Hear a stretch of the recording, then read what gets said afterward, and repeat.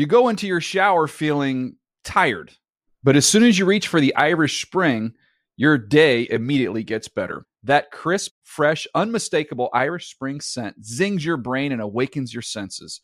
So when you finally emerge from the shower 37 minutes later, because you pay the water bill so you can stay in there as long as you want, you're ready to take on the day and smell great doing it. Irish Spring Body Wash and Bar Soap. Fresh, green, Irish. Shop now at a store near you. I'm late for a very important date. Time is running out to score adult theme park tickets at child prices from Undercover Tourist. This summer, make your Walt Disney World vacation more affordable than ever. Escape into a place where magic has the power to transport you into stunning worlds and your favorite stories for less. Buy from Undercover Tourist, an authorized seller, and link to official Walt Disney World apps so you can add on Genie Plus and Lightning Lane upgrades easy. Book your adult theme park tickets at child prices with Undercover Tourist now and save. UndercoverTourist.com. Hey everyone, this is Jodie Sweetin from the podcast How Rude, Tanneritos. I've been needing a quick getaway with my family, and the 2024 Hyundai Santa Fe is the perfect vehicle to take us there. It has standard third-row seating, so I'm able to pack my entire family, plus pets, in the car, while also having enough room for our camping essentials. Available H-Track all-wheel drive will get us through any dirt trails, and available dual wireless charging pads will ensure we never have to worry about getting stuck with a dead phone in the middle of nowhere. Visit HyundaiUSA.com or call 562-314-4603 for more details. Hyundai, there's joy in every journey. The Around the NFL podcast. Likes dirty motel rooms. Welcome to another edition of the Around the NFL podcast. My name is Dan Hansis, coming to you from a city filled with heroes in bunkers. Mark Sessler, Greg Rosenthal, what is up, boys? Hey now. What is that code for? Which one of us actually enjoys a dirty hotel room? I believe that's a reference to your Airbnb addiction, but I guess you established, rather clearly or clearly enough that you weren't living in squalor in these establishments during COVID. You were, in fact, finding a fairly nice Airbnb home. But the initial bit was that it was a motel with flies and fleas and stains. Yeah, I mean, those feel like the good old days right now. So, Mark's favorite Airbnbs are the ones he gets for Simone and the kids. He gets to leave without him. What a job by Mark. Mark pulls off the most amazing things. Oh, that's a nice comment by the man whose wife goes to Japan for like 45 days. It was just a setup. Greg, if we weren't dealing with your wife leaves for during the regular season, she leaves for like 6 weeks. It's that's under advertised. It's always Mark's doing all this adventurous stuff. Please, Simone is a wonderful woman, and we share a bond, being exactly the same age that will go on forever. But you are so fortunate, Mark. As I've said to you many times, both privately and publicly, you're a lucky man to have her, that you were able to send Simone and the two boys off last weekend for a lakeside adventure while you had the house to yourself. This is, Mark, you have to understand, this is unprecedented setups going on in your family that none of us are privy to. And I just want to say, good for you, man. It's a nice thing. Yeah, I mean, good sitch. Number one, apparently we are privy to. I've just notified you that someone's wife leaves for 6 weeks a year. So it's with the children, and it's a wonderful journey for them to be part of another culture for a while, I'm sure. But, my children were part of nature for a couple days, which is a very nice thing for them to experience. It's nice to be able to get out of the house. By the way, spent most of the weekend with Ali Bonpari writing some endless piece for him. So, it wasn't exactly Ali a total Bonpari, getaway. Of course, our editor for features here at NFL Media. Hey, in other news, I'm looking right now down at my phone. LA County extends its curfew for a fourth day, this time from 9 p.m. until 5 a.m. Protests are continuing both in Los Angeles and the looting, which, is a terrible thing in its own right. That seems like has waned a little bit, which is great. Hopefully that continues to trail off. And the message of the protests is what remains in the forefront. Ricky Hollywood, you took to the streets yesterday, right? I did. Yeah. I went out and marched about 3 miles yesterday in Hollywood. It was a pretty crazy sight. It was really cool, though. There were police on every corner. You know, they had thousands of zip ties hanging off their belts, but there were a lot of people in masks and gloves. There were bystanders that were handing out water bottles. They had Gatorade jugs filled with water, like, fill up your water bottles here. They had hand sanitizer. People were yelling, take care of each other. So many different races and walks of life and different types of people. And it gave me goosebumps. So it was a type of setting where it didn't feel dangerous, didn't feel like there was chaos around you. It was the type of peaceful protest that we're all hoping to see. The curfew is sort of, put in place, to make sure that people are off the street. So as soon as that 4:00 bell hit, people started to say they're starting to arrest. They're cornering people to arrest people. So got out of there kind of quickly, but it was good and peaceful when I was there, for sure. And the NFL, obviously America's most popular sport, and it's a league populated by a black majority on the field. And we're hearing this week from so many players across the league, but also from coaches and owners in the aftermath of the George Floyd tragedy and these protests that continue. So that is going to be a large part of what our show is about today. We're going to talk about what we're hearing, and that's not all we'll be doing. We'll also be getting you caught up on the rest of the news around the league, however meager it may be. And also we continue our Wheel of Teams series with the Tennessee Titans and Paul Kuharsky, who's covered that team for years. Greg, have you been hearing this week? What's been resonating with you on the NFL front or otherwise?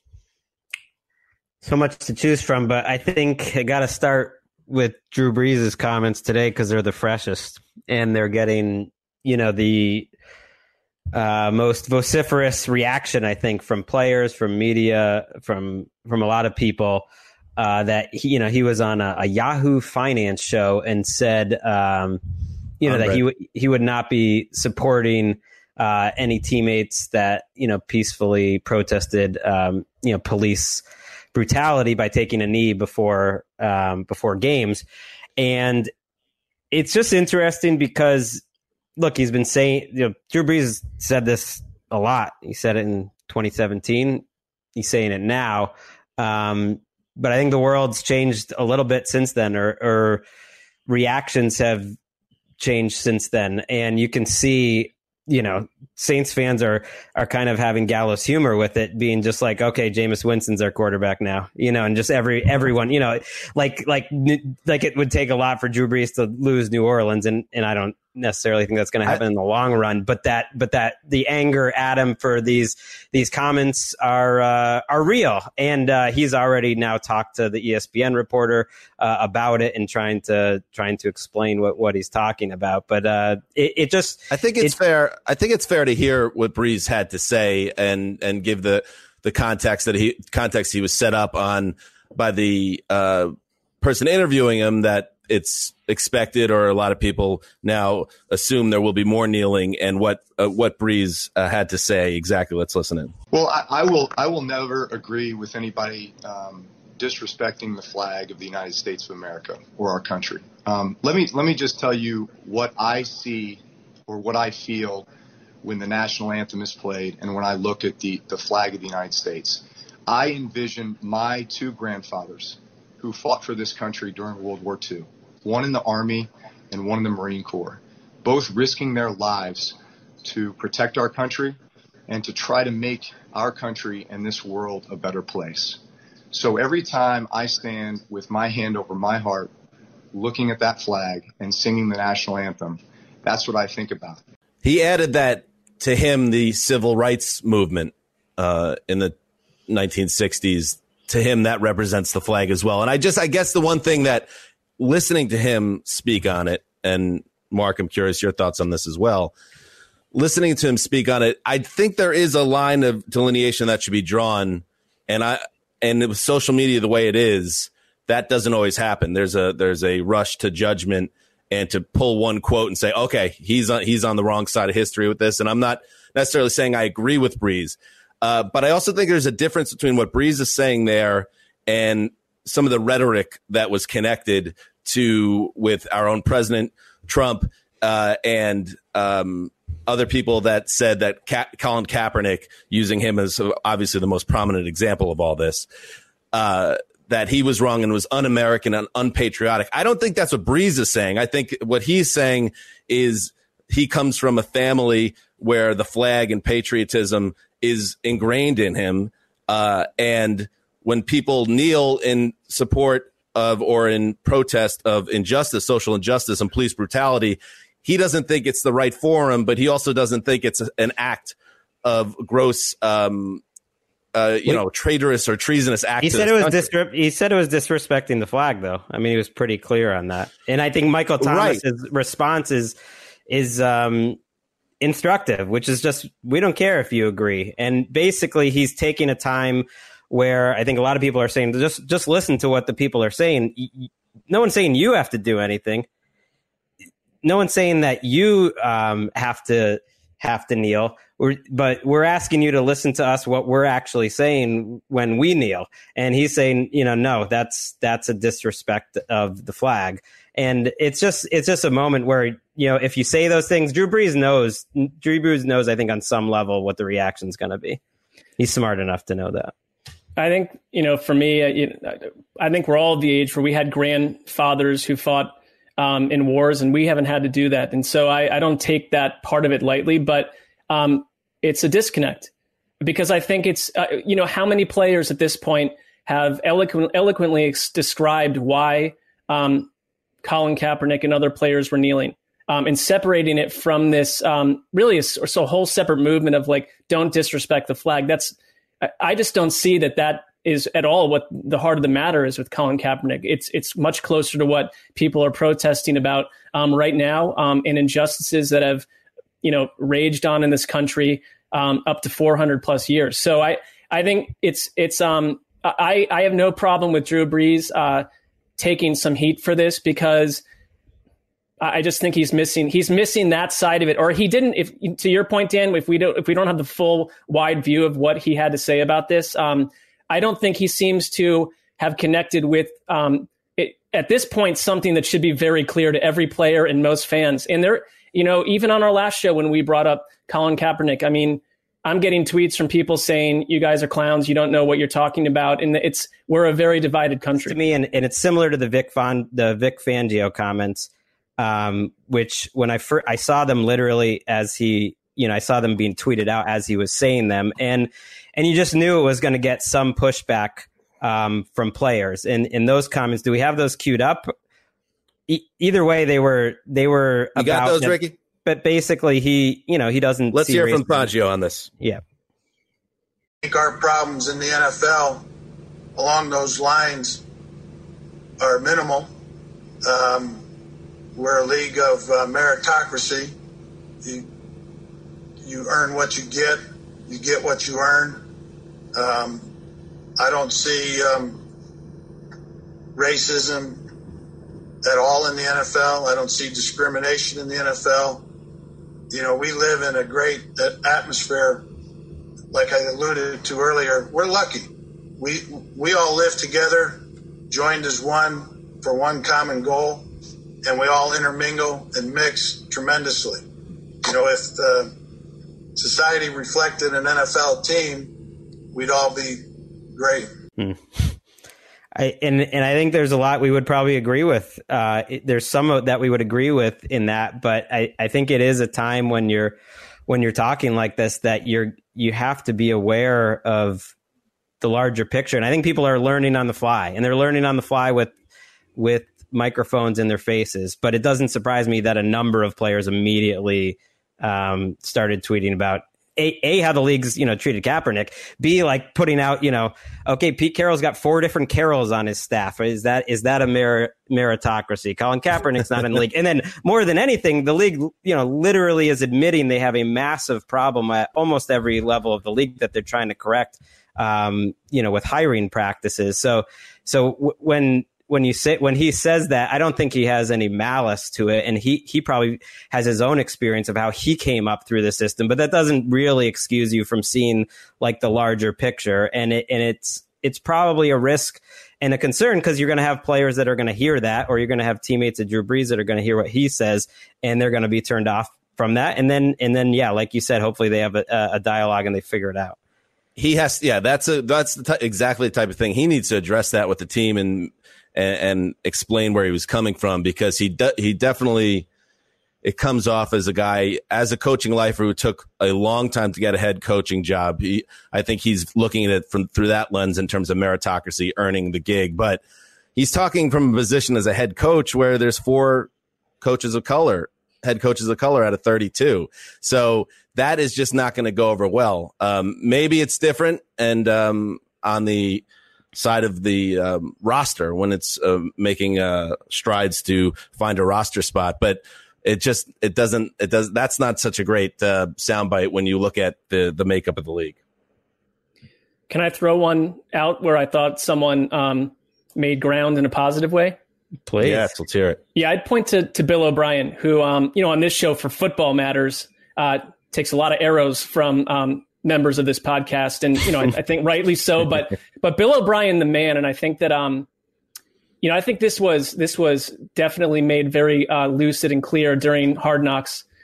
I think his heart came through in his comments, and I would just say go read it for yourself, because there's an interview he did. He has some other quotes out there as well. I think this is the counter of wanting to understand, acknowledging that you have shortcomings in understanding what some of your players deal with as men, what their families deal with, what their children deal with.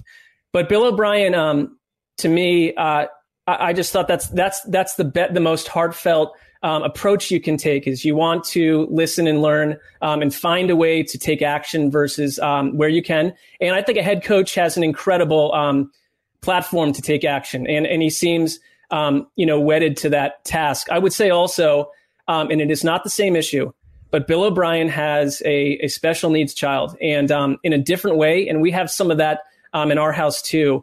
When you raise a special needs child, you understand someone who is starting from a different place than others, who in this case probably look just like them. So it's a different issue, but you have to foster and care for that person's journey and set expectations and use a lot of love. And Bill O'Brien, if you go back to that Hard Knocks series, I mean, I saw him as a completely different human being when you went into his house and saw what his family looked like and what the challenges were there as parents. And so I just think naturally, for all the questionable trades and all the other stuff that Bill O'Brien might do inside the team building, he's a good man. I think he's someone who's trying. I don't know what else you can ask of these coaches right now than to try and to find a way to take action. And he got like a really strong response immediately from his players, including Michael Thomas, not the Michael Thomas from New Orleans, but one who's kind of been around the league, but has been a very vocal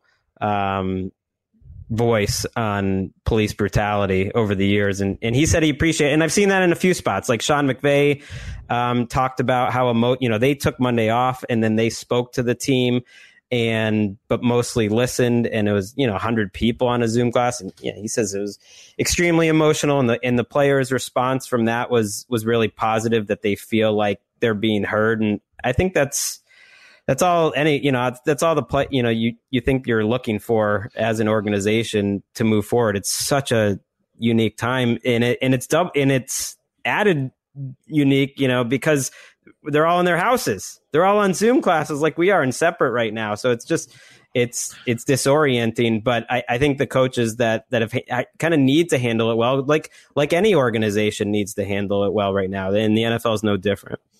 That's Steve Weiss, who was on our show Monday. He made a comment along the lines of if the coaches don't address this stuff and communicate with the players, they're going to lose the team. And that's exactly what a smart, good communicator and a good head coach like Sean McVay is doing. Pete Carroll's another guy who he was on a podcast, The Ringer's Flying Coach podcast with Steve Kerr and Greg Popovich and Colin Kaepernick, who obviously is a towering figure in this conversation. Carroll, I thought, said some really good things about Kaepernick and where he all fits in on this. Let's listen to Pete Carroll. Well, I think that there was a moment in time that a young man captured, and he took a stand on something. Figuratively, he took the knee, but he stood up for something he believed in. And what an extraordinary moment it was that he was willing to take. But what happened from the process is it elevated an awareness from people that just took everything away from what the statement was all about, and it just got tugged and pulled and ripped apart. And the whole mission of what the statement was, that was such a beautiful, it's still the statement we're making right today, is that we're not protecting our people. We're not looking after one another. We're not making the right choices. We're not following the right process to bring people to justice when actions are taken, so I think it was a big sacrifice in the sense that a young man makes, but those are the courageous moments that some guys take, and we owe a tremendous amount to him. You can't listen to Carroll and not at least think about like how closely tied they were to Kaepernick, and it's a tricky spot for the entire NFL. I think back to Tuesday, because Eric Reed, they were doing the blackout tweets. Some of the teams did that where they posted the black square, and we don't need to get into all that. But Eric Reed, retweeted that, the old 49er teammate of Colin Kaepernick, and just said, like, it's Blackball Tuesday. It's not Blackout Tuesday. And listening to Carroll, it's hard not to think about how close he said they were to signing Kaepernick a few different times, and it didn't happen. And they're still, employing my guy, Geno Smith. And we don't need to get into all the reasons for that or whatever, but I think there's a big segment that's going to listen to someone like Pete Carroll and said, well, sign him then, then that's the biggest statement you can make. That's just fair. All kidding about Geno Smith aside. Right. I mean, what's the upgrade there? What's player wise is Colin Kaepernick. I guess here's the thing. We talked about that with Steve also. This is going to be the third full season Kaepernick's been out of the league. So there's another element with him now. It used to be just like, is he better than all the backups and some of the starters? Now there's been enough distance where he's been out of the league long enough. And that's another thing working against him. Smith was out 4 years, and John Riggins was out like 4 years and came back at 35. So that it is a factor for sure. But I think at least for now, he's young enough. Not that I expect. It doesn't help his cause, I guess, is what I'm saying. It does not help his cause. Yeah. No. All right, boys, let us spin into other NFL news, kind of news, as we call it. Let's start with Roger Goodell announcing that there will be no traveling for training camps or joint practices. So all camps are going to be held at the respective team facilities, and joint practices, which are the Ravens and the Browns get together for a day or two of practices. That kind of stuff is not going to happen this year. That's become more and more popular in recent years. So that will be different. So they are still, Greg, kind of have an eye on training camp going on as scheduled, but it will be different than past years. Yeah, it'll be really different for teams like the Steelers, who have been going to the same college, I think, for over 40 years, 50 years, so something like since the 60s. So a lot of teams already practice at home. That's not going to be a big difference, but the non-joint practices shows it's going to be different. And sort of as part of this, I just want to throw out that Sean McDermott today, Wednesday, said, kind of wondered about whether the preseason's going to really happen. And let it be public that there's been conversations about that, like whether that's going to be just because if you think about it, like there hasn't been any players on the field all off season. Now we're showing up, for a different sort of training camp. And are they going to feel like the players are ready to play a game within 2 weeks of showing up like that? It's just something to keep an eye on. It's nothing official, but it wouldn't surprise me it just is logical that the preseason might get knocked down. They were trying to knock it down anyway, so it kind of makes sense. I wonder if it paves the way, like how you're seeing now with certain businesses, Facebook, a notable example, after they saw that, our operation can still work and thrive, business as usual with everyone working from home. If it takes an event like this, a life event, to show, well, not only do we not need 4 preseason games, we don't need 3 or maybe even 2 or maybe even 1. Maybe this is something that is a catalyst for change in a more extreme fashion. We'll have to see. And since we're talking about the schedule and everything, I saw that the NBA has kind of come together on a proposal for resuming their season.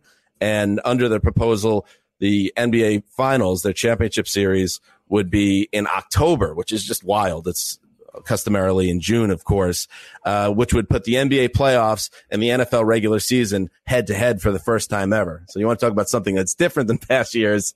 That is very different. Sign me up. Then what? You start the next NBA season like 12 days later, November? Yeah, that's what I was wondering. The same thing. I don't know how that all works, but I think that they're going to adjust. Yeah, they're obviously adjusting that too. They find out. Wait a minute, we can steal ratings away from the NFL. And you talk about, Dan, workplace shifting. The season begins in August every year.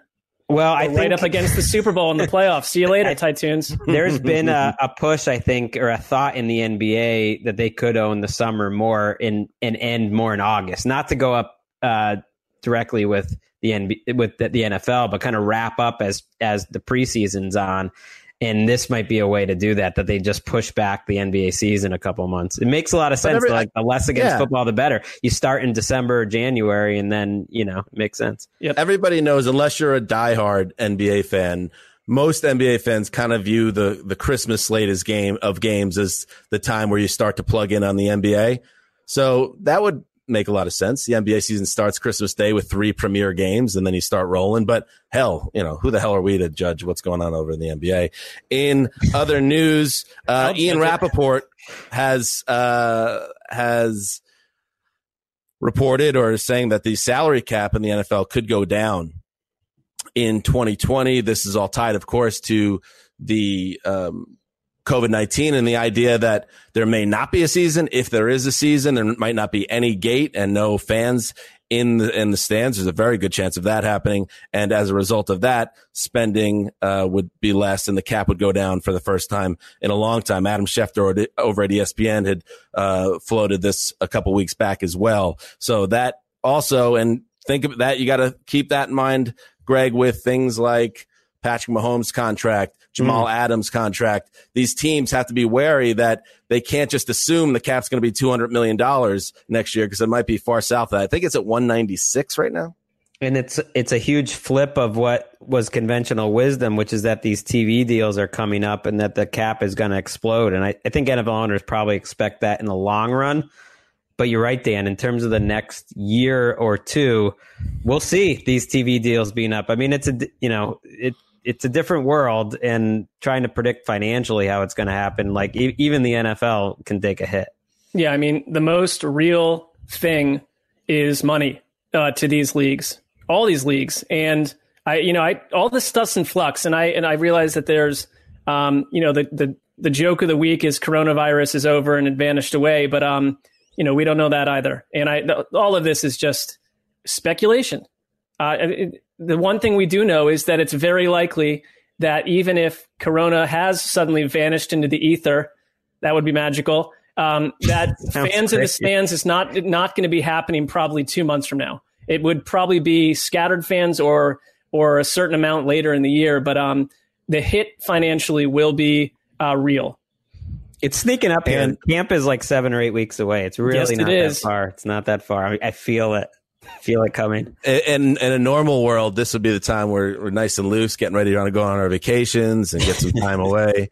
Not for you, sir. Not for you. Finally in the news. I'm going to read this directly from, I suppose he's a pro wrestling writer for ESPN.com, Tim Fioravanti. After his 58 days of holding gold, Rob Gronkowski's championship reign in the WWE has officially come to an end.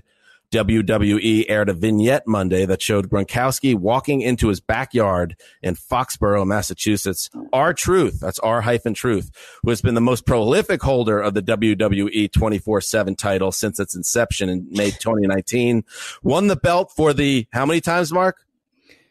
12. 36th time by disguising himself as a landscaper and blindsiding Gronk for the pin. And if everyone's confused right now and you're thinking about what? Oh, how could that be? How could that be? The primary attraction of the WWE 24/7 championship is that it is to be defended anywhere at any time without warning. Gronk won the title at WrestleMania 36 in April. Please. I mean, anytime. It's a disgrace. Anywhere. It's a disgrace to the legitimacy of this award that of the belt, that it can just be taken away on TikTok. When I was a kid, these belts meant something. Right. And this is it's really sad. Where have you gone, Tito Santana, with the Intercontinental belt strapped around your waist? I'm with you guys on this. So if you don't have TikTok, it's over. You don't even know about Gronk if you're. Well, they aired it looks like on their telecast. Well, Ricky, you're on TikTok, aren't you? Did you see this? I am. I didn't see that one specifically, but yeah, I am. I am on TikTok. Did you see him win any of his 35 other belts? Yeah. Did you see Ron Killings win any of his 35 other belts? Yeah, you lost me at wrestling. I don't care. I mean, the hits against Ricky continue to pile up. Always. Here I am just sitting here, listening to you guys. I'm being nice. I'm not live tweeting your dumb thoughts. And now you lose your title. And I'm with you guys. The WWF championship belt, the Intercontinental title, and the tag team belts. That's it. Yes. That's it. Yep. Let's calm down. Yep. A noble That's time. what's happening in the news. Gronk, by the way, there's all this talk of Gronk's going to be a big star afterwards. What a wacky personality. Really? I don't know. I think people are going to get tired of Gronk's acting or doing just about anything pretty quickly. It's like one of those things. Didn't I say that on this podcast 2 years ago? Probably. Well, you were right. The public finds Peyton Manning funny. So it was who should we do a 9-part doc about? Gronk? It's what? He's he's like a plain bowl of cereal. Please. Not much you going weren't on saying there. this when he was on your favorite team. I'm going to point that out. He's the greatest tight end of all time, but you don't need to, keep. He's not going to take over Hollywood. You were right about that, Dan. That's what's happening in the news. We'll never see this run again, Jim. Brady's pass is intercepted and returned for a touchdown by Logan Ryan, the former Patriots. As good a start as you could have for Tennessee. Tannehill looks for the home run ball. Separation. Khalif Raymond pulls it in. Touchdown, Titans. Wow. A deep one, 45 yards. Direct snap. Henry, jump pass. Oh, trickery. Corey Davis. Touchdown, Tennessee. The dazzle for the Titans. The Tennessee Titans are the next team up in the wheel of teams on the Around the NFL podcast. The Titans 9-7 last year, second in the AFC South, but then won 2 playoff games, including knocking off the Patriots in Foxborough, then shocking the Ravens on the road. Their season ended in the AFC title game against the Chiefs, but even that was looking very good for a bit. And now the Titans are back looking to take that next step. And to join us on this conversation is Paul Kuharsky, who has been covering this team down in Nashville for a long time, and you could check out his writings at paulkuharsky.com, and he talks on Midday 180 down there. Paul, welcome to the Around the NFL podcast. Thanks for having me, gentlemen. How are we doing? Good. We're good. Paul, so this is an interesting situation right now because the Titans, they had this great run in the playoffs. They've decided to essentially bring back the core of the team. This is not a team that's had a huge amount of turnover. They get Derrick Henry on the franchise tag. They have Ryan Tannehill in the fold. But how many times have we seen the team that thinks they're one step away keeping it all together and then it doesn't work out. Was there any concern to you in terms of team building this offseason that they maybe were a little overconfident with last year's team? Or do you think this is the right path to take, basically taking another crack at it with this core? Yeah, I don't know what the other course was. I mean, to me, the other course was Tom Brady, probably. Yeah. And it seems not to be a long-term course if you were going to take a run with Tom Brady. Obviously, Mike Vrabel, very close friends with him. John Robinson, the GM, also with Patriot ties and knows him. But it seems like Tannehill, with what he did, which was really incredible, I would expect he regresses somewhat, but he was the right guy for this team, and I think he earned himself a contract. It's a run-based, defense-based football team in a lot of ways. And I think Vrabel has proved himself to be a pretty good coach so far. Players are developing under him and his coaching staff. The division's not great. And I think they've got stuff to build on. And rather than look at the Chiefs as the main obstacle and say what Denver and Oakland are saying, hey, we're going to try to match them on offense, the Titans said, hey, we got to that AFC Championship game against them. We were in it for a while. We're going to continue to try to build what we are and see if we can't hang with them and ultimately beat them like we did in the regular season, as we are with a ball control offense and by being better at defense, trying to stop them with a different identity instead of trying to keep up with them with their identity. Well, one follow-up to that, I mean, you look at Tannehill last year, and if you wanted to be a nitpicker, you could say, looking at his career from a broader sense, it was a bit of an aberration in terms of, his metrics, a lot of his stats. Do they think in-house, the way their offense is set up, that they're going to get Ryan Tannehill doing the same thing 2 years in a row? And I guess as maybe that Jaguars beach lady once said, take it to the limit, just as they did a year ago? Well, I don't think they're going to come out and publicly say, listen, we're not going to get 9.6 yards per attempt and a completion percentage over 70%. He was only the third guy in history to top those numbers with Sammy Baugh and Montana, I think. The only guy really ever to have numbers that high in those two categories. But even if you regressed a little bit in both of those, those are still some very, very good numbers on a team that's based on the play action, based on Derrick Henry, with an ascending A.J. Brown, with an ascending Jonnu Smith.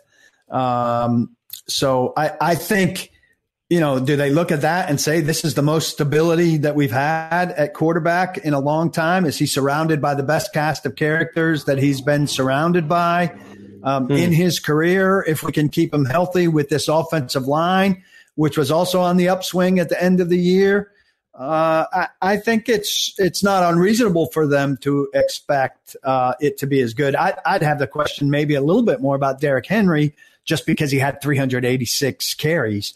And we know how guys after 386 carries tend to do the year after. And so I think that's part of why Darrington Evans is the third-round draft pick. He's a change of pace. Dion Lewis was a big disappointment, particularly at his price tag, and they need to get more out of the different running back, the third down running back. They need to get more out of the running back in the passing game than they were out of Dion Lewis. And to me, that's the one new dynamic they're getting next year, this coming season offensively, as compared to what they got last year. Yeah, you mentioned Vrabel being, you think he's been a pretty good coach, and I agree. And I think John Robinson's been a pretty good general manager. If you really look at the picks he's made since he's arrived, he's got a vision. It's like they are we look great coming off the bus team. Like all of our guys are bigger than the prototypes at their position, and it's worked. Henry kind of symbolizes that in a way, even though, he's been there for 4 years. Do you think this is Henry's last year, though? I think it's going to be one of the big decisions of Robinson Vrabel era, and I know it's going to depend on what he does somewhat this year. But let's say he takes a little step back, but he's still solid. Do you think they put the tag on him, kind of with the idea of the Cowboys back in the day with DeMarco Murray? Like, let's get our use out of him and let's not give him that Todd Gurley contract that the Rams got stuck in. I could see them tagging him again next year. And milking it out that way. I could see a 3-year deal if he'd take it, where he gets the insurance of getting the money up front, so he's not completely undone by an injury. Where it would really be built on the 2 franchise tags. But yeah, I'm hard pressed to see them because they're intelligent football people. No matter how central he's been to the effort and may be to the effort going forward, getting caught up in one of these long-term contracts, second contracts for a running back, particularly Greg, one that is not a third down guy. He's not an every down guy. Right. He's really a 2/3 contract running back. He's made some plays catching passes, but he's not a natural pass catcher. It's been a surprise screen where even the catch doesn't look good, but then he finds space and he can take off and run away from people. He's just not a natural pass catcher. And to me, if you are going to spend money on a running back, he better be a 3-down guy who can really do some things in the pass game. And I can understand a Christian McCaffrey, whose contract, by the way, isn't as good as it looked on initial reporting, right? Derrick Henry's taken on a leadership mantle. He's a hell of a player, but there are limitations there, and history says a lot. And I don't think you can go against the grain on that. I really don't. And you can understand why Derrick Henry's unhappy. Sure. A lot of these guys, the top level guys, they don't want to get tagged for obvious reasons. But he hasn't expressed any unhappiness, by the way. He signed it. He's going to be there. Any unhappiness has been behind the scenes. He said, I'm coming. He signed it pretty quickly. Maybe he just understands the way this operates and in his position, because he's damned if he do, damned if he don't. If he has another monster 2,000-yard total season and he touches the ball 400 times and he wins a rushing title, that will be used against him because he'll be more "quote unquote" wear on the tires. He'll get tagged again, Paul said. If he has a bad season, he's already wearing down. Done. He gets done in there too. So it's where is the happy medium that leads to him getting the deal that he wants? I don't know if it exists. He doesn't have the tread from the earlier years. You mentioned DeMarco Murray. He was a backup to DeMarco Murray for his first season, for much of his second season. Then LaFleur was determined to give the ball to Deion Lewis for much of his third season. He only took off really the last quarter of his third season and last year. So he had huge usage last year, but before that, he was not getting used up. So if you look at his usage to this point, it's not like a lot of those backs we're talking about, but still, we're talking second contract running back, and we know how those go. About a year ago, if someone said, "Who is Arthur Smith?" I would have thought maybe he's a house painter, a gas station attendant. I don't know. Just could have been anyone in America. Heir to the FedEx fortune. Sure, exactly, right? Yeah. But it's I look at that offense and how much of his fingerprints are on that versus we have a team identity, and you're just sort of gonna help finesse that team identity. I mean, is he, I'd like to know more about who he is, what kind of coach he is, how innovative you see him to be. Yeah. I mean, I think he deserves a lot more credit than simply plugging it in, because, he got a lot more out of it than Matt LaFleur, who's, the genius who got the Green Bay job after 1 year. LaFleur heat. And I mean, I like Matt LaFleur a great deal, but Art Smith came in. Flamethrower. His only new piece really was A.J. Brown, who was above and beyond any reasonable expectation. And the Titans have gone something like 29 drafted receivers getting really limited returns. It was really funny because last year, leading into the Patriots games, one of the writers up there wrote, why can't the Patriots develop a receiver like the Titans have developed A.J. Brown?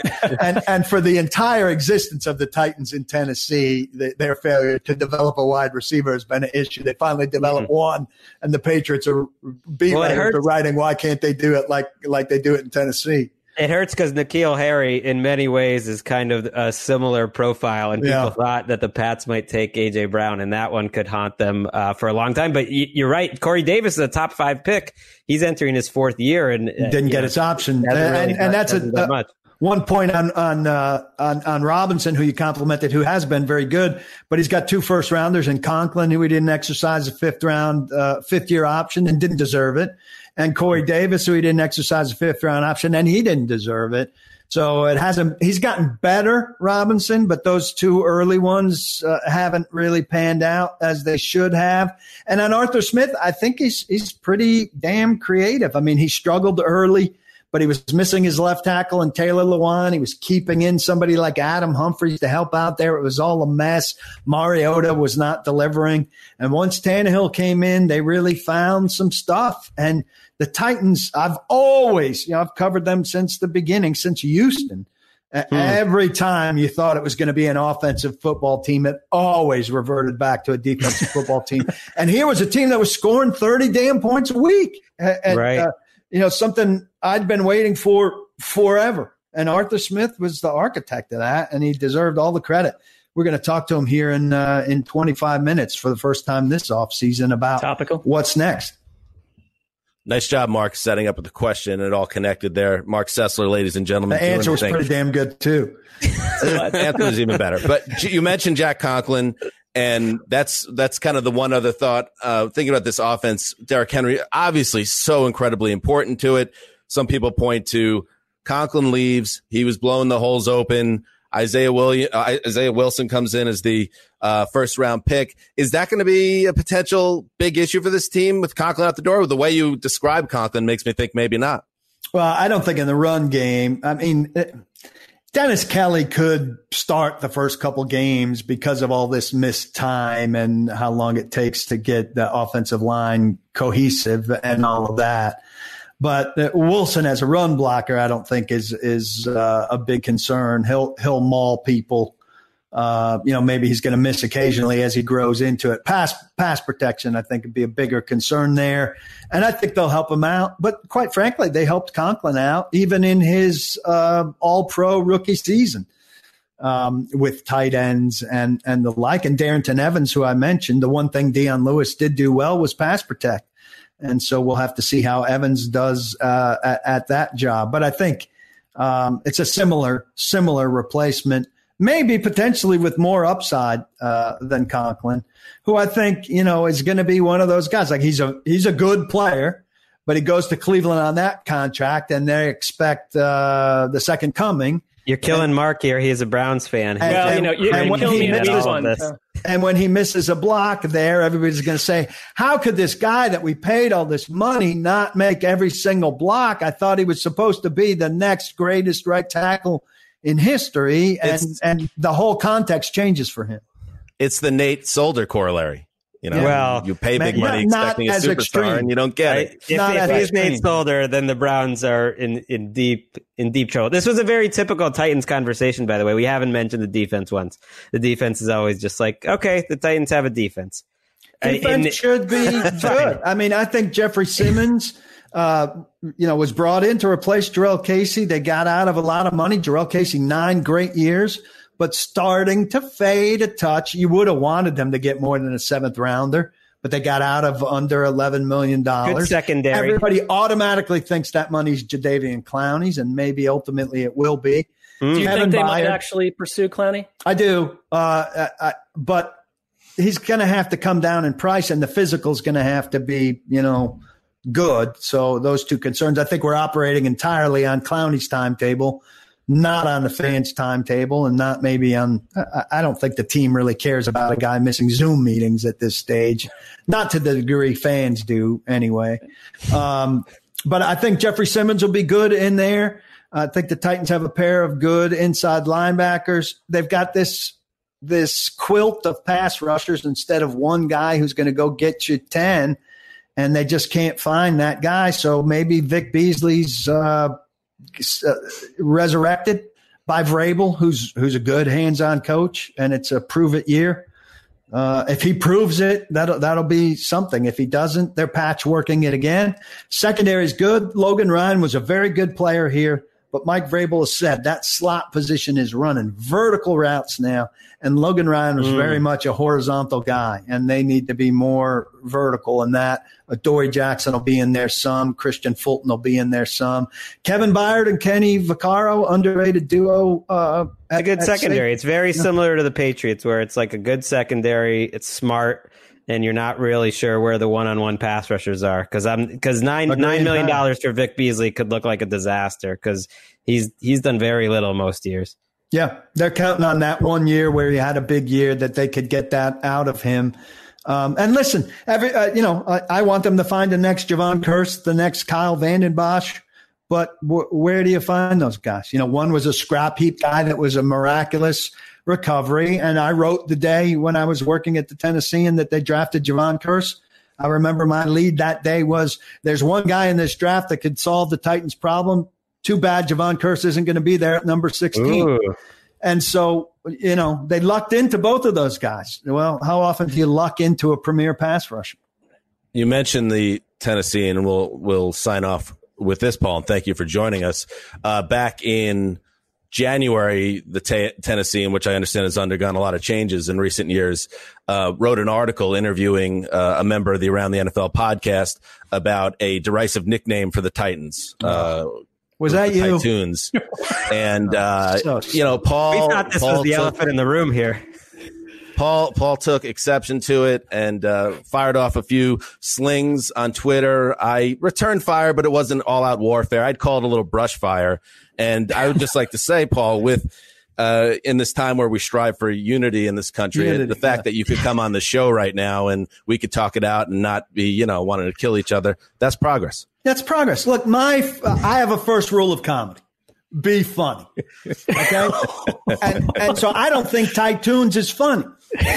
Right. So that's my objection. Like, if you want to take shots at the Titans, come up with a funny name and call them a funny name. I don't think Titans is funny, and I guarantee don't think the Tennessean, which has gone to hell and sucks, should be writing about you calling them the Titans and you making a declaration that they're now worthy of you not calling them your dumb nickname is newsworthy. Look, you still think about it. That's how bad the Tennessean is. I love the Tennessean has just done wonders covering the riots and the vandalism here. And on that, they're doing well. In the sports section, where Titans to Titans is news, nobody should be paying a nickel for that. Well, Paul, I think you're right. And okay, that's a wrap. He thinks I'm right. I think you're right. And I will say that you should listen to our podcast for a little more context in the future. It was more a way to rile up the Titans fans, and it certainly worked. Not a piece of a comedic genius writing. I will say that. So I'm not saying you were wrong. Ultimately, it was just. Again, we are a lot of progress here. Yeah, we are in lockstep on this. All right, Paul. Thank you so much. All good spirited. I enjoyed this conversation, which obviously it was fun. You know a lot about the Titans. And you can follow Paul Kuharsky on Twitter at Paul Kuharsky NFL, and good luck in this Arthur Smith Zoom call or whatever it's called. Oh, yeah, it's high pressure. It's high pressure to ask a question that gets a good answer that I then see everywhere. That's a lot of fun. Tough situation on the beat. All right, Paul, thank you. Great to be with you. I enjoyed it. Appreciate it. All right, see you later. Here's my thinking on it. I wasn't initially I was going to feel it out, and he seemed like a very serious guy at first, and I was like, ooh, maybe I'm going to steer clear on it.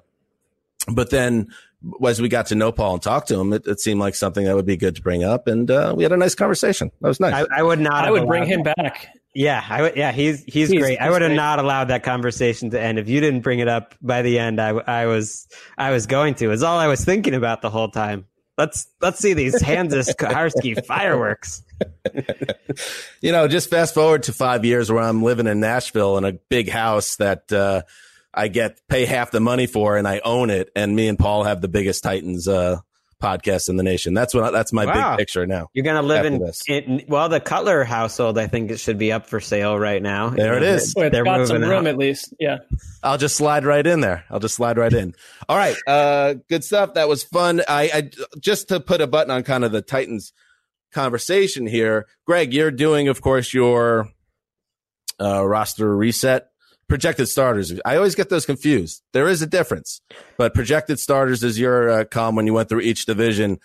Any kind of takeaways on the study of this roster that didn't come up in that conversation? I think it's the pass rush, but I guess I did bring that up. That it's a lot of what we talked about, expecting what was together last year to just be better, and it's a little bit of a danger. But I think they're hoping that some of these young players, whether it's Harold Landry, who really hasn't done that. There's another first-round pick. I guess Robinson struggled a little more in the first round than the rest of the draft. Counting on Vic Beasley. It's weird because they're a great offensive team, and they were scoring like 30 a game. But can you outscore teams running the ball? They did it last year because they were so efficient. It's all on Tannehill, though. I think if Tannehill could be a top 10 quarterback again, would that be the craziest thing in the world? I don't know. Not in that offense. Seems a little bit crazy to me, but it's a little crazy. But he was like, he was legitimately a top 5 quarterback for half a season. So and he's never played outside of Miami before. So I guess I'm holding out hope. I think they need that though, because otherwise they only won 9 games. I think that got a little lost in the shuffle. It's like, it was an interesting team, but they pretty much won the exact same as the Mike Mularkey teams. They've won 9. They're like the new Jeff Fisher Rams. They win 9 games every season. So I guess that takes me to my final 2 questions, guys. So, Greg, if the Titans get back to the Super Bowl, and it's been over 20 years or 20 years now, it will be because of Ryan Tannehill being a different quarterback. In a star quarterback. There has to be a chance, because I think there's this weird narrative because everyone just watched the 2 playoff games. It's like, well, all they did was run, and like you can't get away with that for the season. It's like, yeah, except when he threw the ball in the regular season, he was incredibly accurate, incredibly timely, threw the ball deep well. He did everything really well. Right. And that was, as when he talked about that Chiefs win, I mean, that game's in the 30s. They had a lot of games in the 30s. It wasn't all Henry. All right. And Mark, I would like one word to describe the Titans right now. Well, we discussed this off air, and it was going to be a phrase, Dan. So I'm going to give you a phrase. Yeah. All right. One phrase. Greg just waxed poetic for like 3 minutes. I know. I was just going to say, I literally said like 700 words for some reason. Let me set this up. All right. Let me reset the whole table for Sessler here. Mark, give me one phrase, and you're not limited to one word or one phrase. You could expound after that, but to set up the conversation, give me the phrase. Okay. I'm going to do this the way that I plan to do it.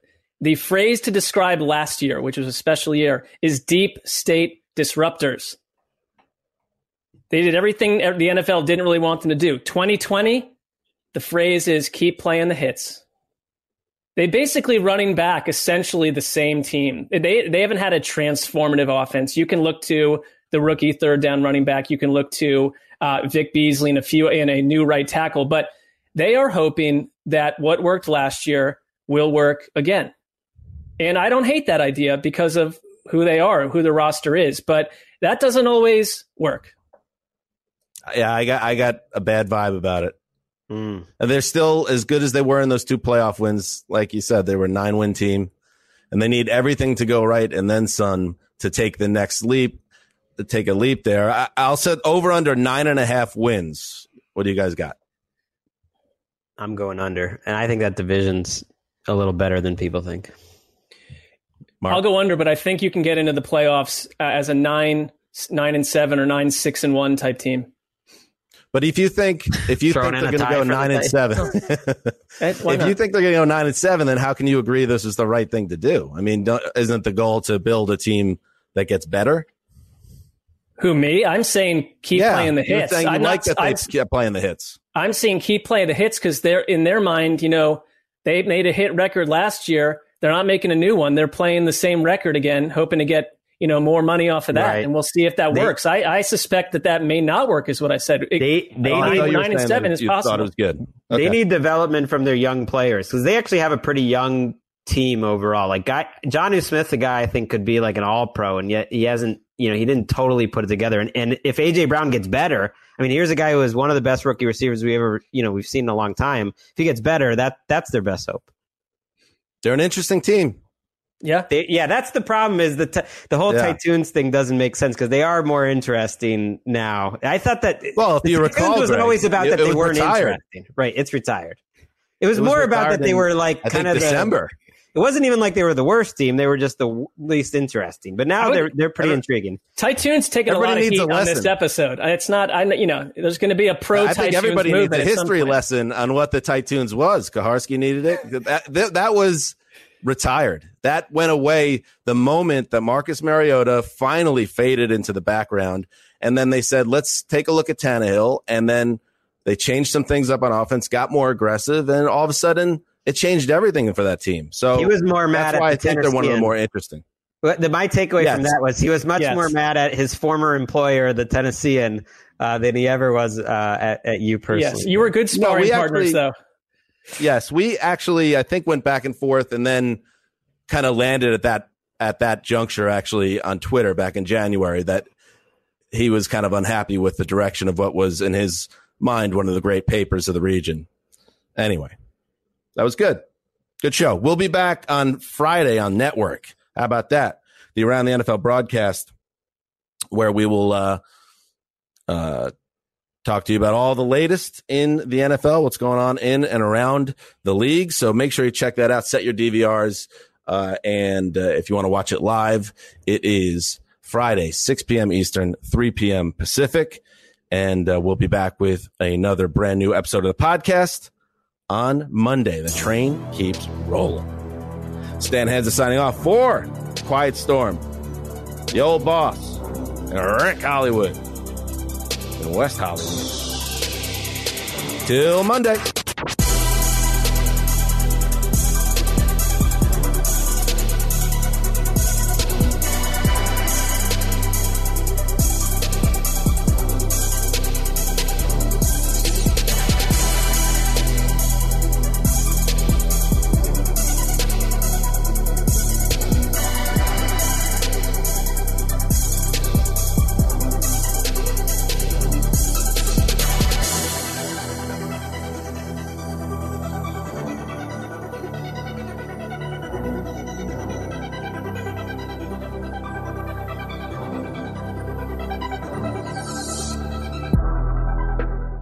You go into your shower feeling tired, but as soon as you reach for the Irish Spring, your day immediately gets better. That crisp, fresh, unmistakable Irish Spring scent zings your brain and awakens your senses. So when you finally emerge from the shower 37 minutes later, because you pay the water bill so you can stay in there as long as you want, you're ready to take on the day and smell great doing it. Irish Spring Body Wash and Bar Soap. Fresh, green, Irish. Shop now at a store near you. I'm late for a very important date. Time is running out to score adult theme park tickets at child prices from Undercover Tourist. This summer, make your Walt Disney World vacation more affordable than ever. Escape into a place where magic has the power to transport you into stunning worlds and your favorite stories for less. Buy from Undercover Tourist, an authorized seller, and link to official Walt Disney World apps so you can add on Genie Plus and Lightning Lane upgrades easy. Book your adult theme park tickets at child prices with Undercover Tourist now and save. UndercoverTourist.com. Get in zone, AutoZone. Welcome to AutoZone. What are you working on today? My check engine light's on? That could hurt your gas mileage. The AutoZone free Fix Finder service can help find the fix for free. Get in zone. This whole report for free? That's right. Printed and on your phone for free. Get in zone. But what if the fix is too tough? We'll recommend a local shop. Fix Finder, only at AutoZone. Get in zone, AutoZone. Restrictions apply.